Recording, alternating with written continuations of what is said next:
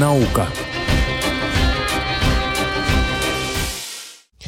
18 часов и почти 23 минуты. Вот сейчас 23 минуты. Дорогие друзья, мы продолжаем вашу любимую передачку о науке. Меня зовут Свизильбер. И наша следующая тема, она не совсем обычная, но я думаю, что она многим будет очень полезна.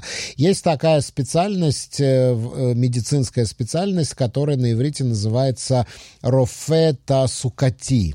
Вот мы пытались ее правильнее перевести, и вот наш следующий спикер, который сейчас у нас будет на линии, говорит, что, скорее всего, это производственный врач. То есть это специалист по профессиональным патологиям, по экспертизе трудоспособности. Вот. И я представляю вас доктора Игоря Манилова. Он у нас на линии. Он заведующий отделением по экспертизе трудоспособности службы здоровья Клалита Иерусалимского округа. Доктор Манилов, здравствуйте, добрый вечер. Добрый вечер вам, Цви, добрый вечер дорогим радиослушателям нашим.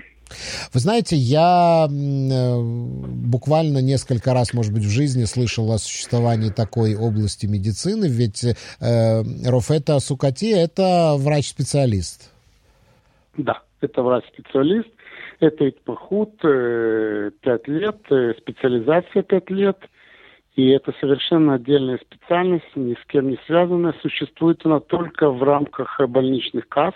В каждой больничной кассе есть такое подразделение, какая бы она ни была, большая или маленькая. И почти в каждом городе, крупном городе, есть такое отделение в каждой больничной кассе. Ну, маленькие кассы, Леумит, Макаби, там это более объединено, а более большие кассы, как Меухедет и Клалит, отделение вот Мирпат таасукати, отделение профболезни, оно существует почти в каждом крупном городе.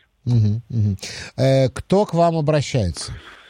К нам обращаются люди в соответствии с законом. Существует такой закон, он как на работу вот этой службы рефуат таасукати, это служба профболезни и объединенная с экспертизой трудоспособности. Если кто-то помнит, как это называлось, социальное обеспечение в странах Республик Советского Союза, обращаются это люди, только те, которые работают. По большинству вопросов, связанных с их способностью работать, есть несколько вопросов, связанных с разрешением на начало работы. Тогда они к нам обращаются, чтобы получить разрешение на выполнение каких-то определенных задач или специальных функций. И есть те, которые имеют уже инвалидность в битох леуми, и у них состояние ухудшилось. И инвалидность это связано с профболезнями или с какой-то аварией, травмой, что была в прошлом. Они обращаются к нам по такой причине, которая называется ухудшение состояния здоровья вследствие аварии или профтравмы, которая была в прошлом. То есть вот вы даете экспертизу? Мы даем экспертизу, да, это 90% нашей работы. Экспертиза трудоспособности.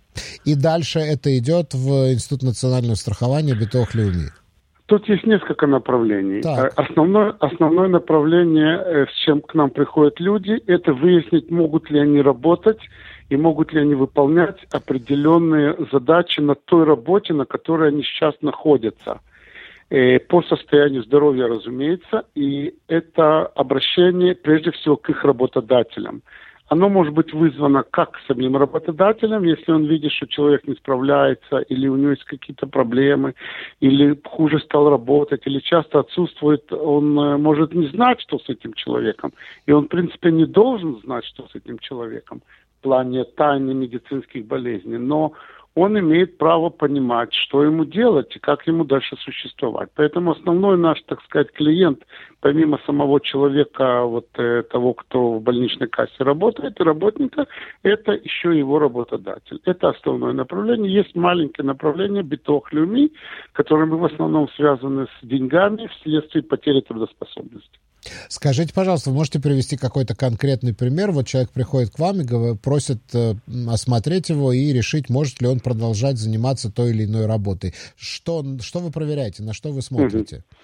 Есть несколько, по большому счету, есть две большие группы пациентов, которые к нам приходят с просьбой проверить трудоспособность. Это не наше деление, это деление, так сказать, государства, в частности, Битох Леуми. Это деление заключается в следующем. Первая группа людей – это те люди, которые пострадали на работе или от работы.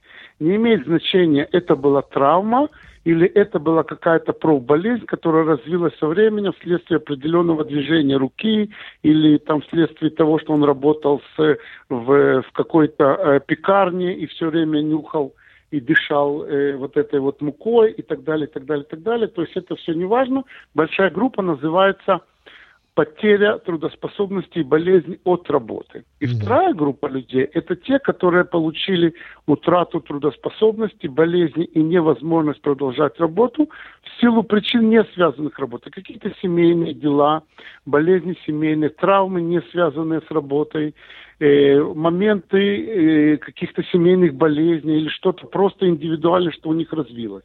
Таково деление, смысл этого деления в том, что если развилась утрата трудоспособности, не связанная с работой, то пациент этот, человек этот получает пособие от Битох Леуми в соответствии с той ставкой, которая установлена Кнессетом. Вот эти вот планки трудоспособности, инвалидности, они очень четко проработаны и очень хорошо известны. И он, неважно, какую зарплату получал человек на работе, если он заболел от того, что он упал дома или какая-то болезнь у него развилась, не связана с работой, он получает даже при 100% инвалидности вот тот уровень инвалидности, который Кнессет установил, где-то в районе 4-4,5 тысяч плюс-минус. Вторая группа, она тоже очень большая, и она связана с тем, что потеря трудоспособности произошла либо на работе, либо в связи с исполнением своих обязанностей на работе. Здесь есть две группы людей, которые все равно объединены в этот вот, они на иврите это называется агав, ленивгей, авада. Это тот отдел, который занимается всеми пострадавшими на работе, но они сами производят такое деление. Первая группа большая в этой потерявших трудоспособность на работе, это те, которые потеряли ее в силу травмы. Это значит, что в какой-то день они были здоровы, все в порядке, пришли, упали, сломали руку, и 3 месяца не могут работать. Это травма у человека, который был здоров, и вдруг внезапно и неосознанно, и не без, как сказать, и неожидаемо потерял эту трудоспособность. И вторая группа, она тоже довольно-таки большая. Это те, которые работали на сложных работах правила физических или связанных с какими-то условиями среды, условиями работы не очень хорошими, пыльная работа или шумная работа или что-то такое.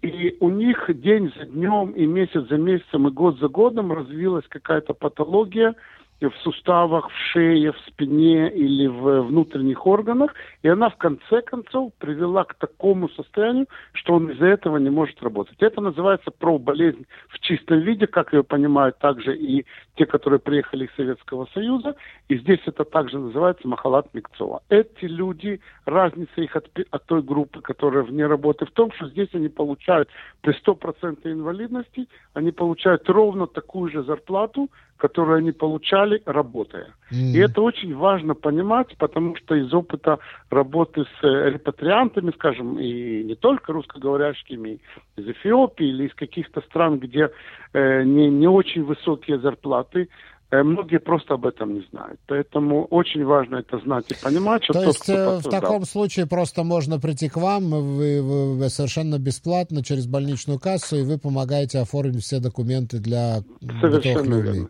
И пользуясь случаем, я, так сказать, хочу донести до слушателей передачи, до наших слушателей, те, которые в силу разных причин, иврит может быть не очень хороший, и не всегда есть кому помочь, но все же стараются и работают, и пытаются заработать на лучшую жизнь или как-то себе, и работают официально, на официальном уровне. Есть такая система, которая может очень помочь Это называется на иврите рефат асукатит, на русском это служба по экспертизе трудоспособности. В каждой больничной кассе, подчеркиваю, в каждой больничной кассе она есть.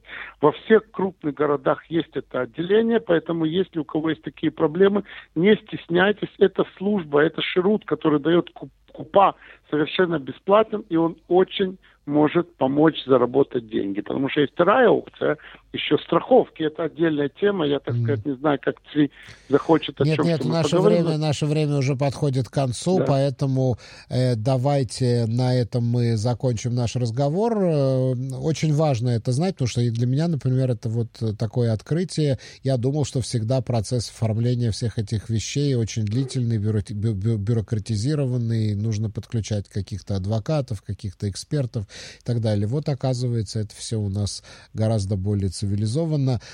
Доктор Игорь Манилов, большое спасибо. Я благодарю вас за участие в нашей программе. Спасибо вам большое. Спасибо нашим радиослушателям. Не болеть и работать, кто работает.